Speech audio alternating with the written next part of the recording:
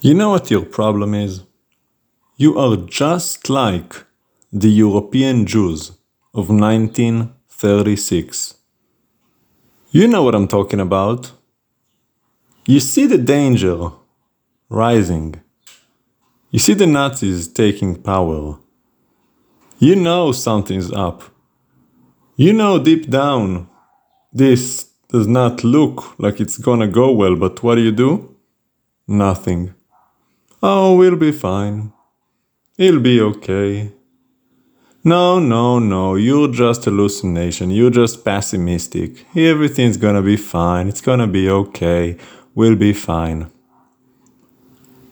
Were they fine? The European Jews in 1936? Did it go well for them? But you're so afraid of truth and reality. You can never admit and acknowledge the grim future that is ahead of you. It is too much for you to fathom, and yet it's the truth. We know how the future is going to go because we know how the past went. And I'm not just talking about European Jews in 1936, just look at your entire history. Look at any people group that got destroyed in history. I'm not just talking about the Jews. The Jews is just one example. The Assyrians that took away the 10 tribes, the Babylonian, the exile, Jerusalem, the Romans, another exile with the destruction, slaughtering millions. And I mean millions of Jews in a handful of days. Way more than the Holocaust. The Spanish Inquisition, do you think they saw it coming? Do you think they were sitting there waiting to be slaughtered? There are so many examples all throughout history. Not to talk about the African slave trade, with the Arabs that slaughtered them, then came the Europeans and slaughtered them, then came the Americans and slaughtered them. What the Turks did to the Armenians. There are too many examples to count because it is the human condition, because man is wicked. Deep down you are evil, because you are in rebellion to your Maker and to His good and righteous Torah. You hate God because you hate light, because you are wicked, evil, and full of deception, which is why you are unwilling to acknowledge your demise and your coming judgment. You're so wicked. You deny even being wicked. See, if you would have acknowledged it, that would have been step one, right? Acknowledging the guilt. Admitting you have a problem. But you don't even do that. Instead, you make fun of God in a way. I don't even know how you can come up with that.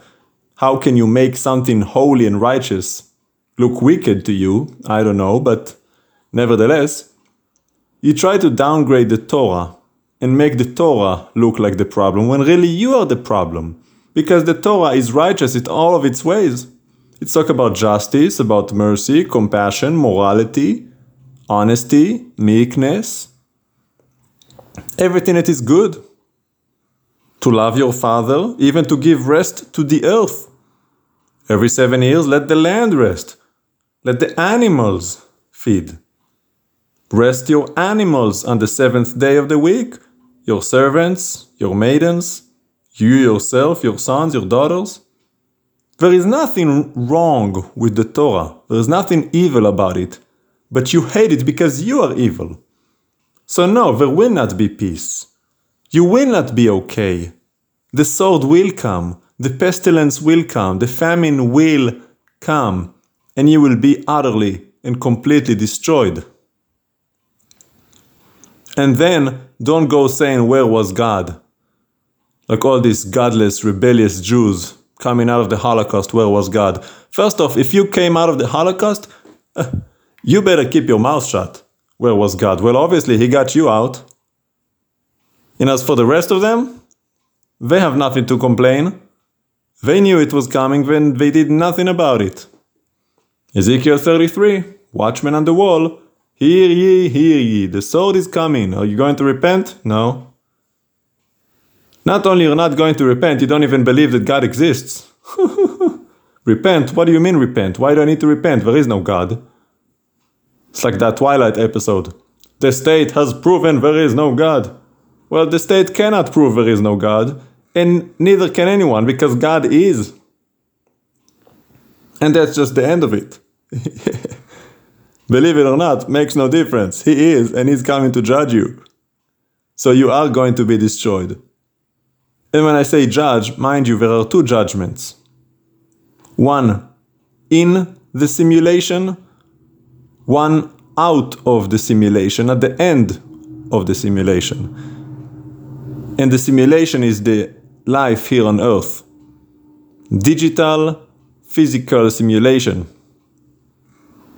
So there's a judgment coming on us, the living, flesh and blood, nation against nations, pestilence, etc. And that is really the minor judgment, because the true judgment comes at the very end. Not in the simulation, but on your eternal state of being, which is the spirit. And that's the judgment you really should feel. Because truth be told, not everyone is going to experience the judgment in the simulation, because many of you will die prior to the sword coming. You will die of old age, you will die of your own diseases, of a car crash, whatever.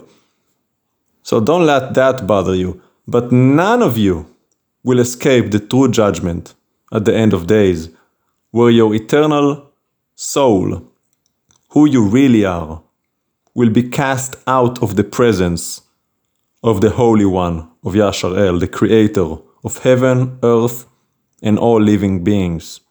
You will be cast out from His presence for all eternity. Your soul longing for His love, for His light, for His life, and you will never again experience it. You will suffer, you will be in torment, you will be in longing for anything, any relief, but there will be no rest. And why would you complain? It's not like you rested when you were alive. He told you to rest on the Sabbath and you didn't. So obviously you told him, I don't need a rest. Because he told you to rest and you didn't. So if you don't want to rest and honor the Sabbath when you're alive, why would you want a Sabbath when you're dead? Why would you want to rest when you're dead? Well, you're not going to get a rest. Because you have rejected what is good. You have refused to heed the warning. You have refused to humble yourself, repent of your sins, turn back, do teshuvah, love your Maker with all your heart, all your soul, all your being, and you brought your own judgment upon your head. So don't worry about the neo-Nazis or the rest of them, whoever is coming next, it doesn't matter. Everyone is God's hammer. Everyone is a weapon. Makes no difference. What nation, what disaster, don't worry, you're gonna die, one way or another. But worry about the judgment that comes at the end of days, where you yourself will give an account for how you lived your life. Not what was done to you, but what you did. What you thought, what you said, what you did, and what you did not do. Because that's another one. It's not all what you did, it's also what you should have done and did not. So be very careful.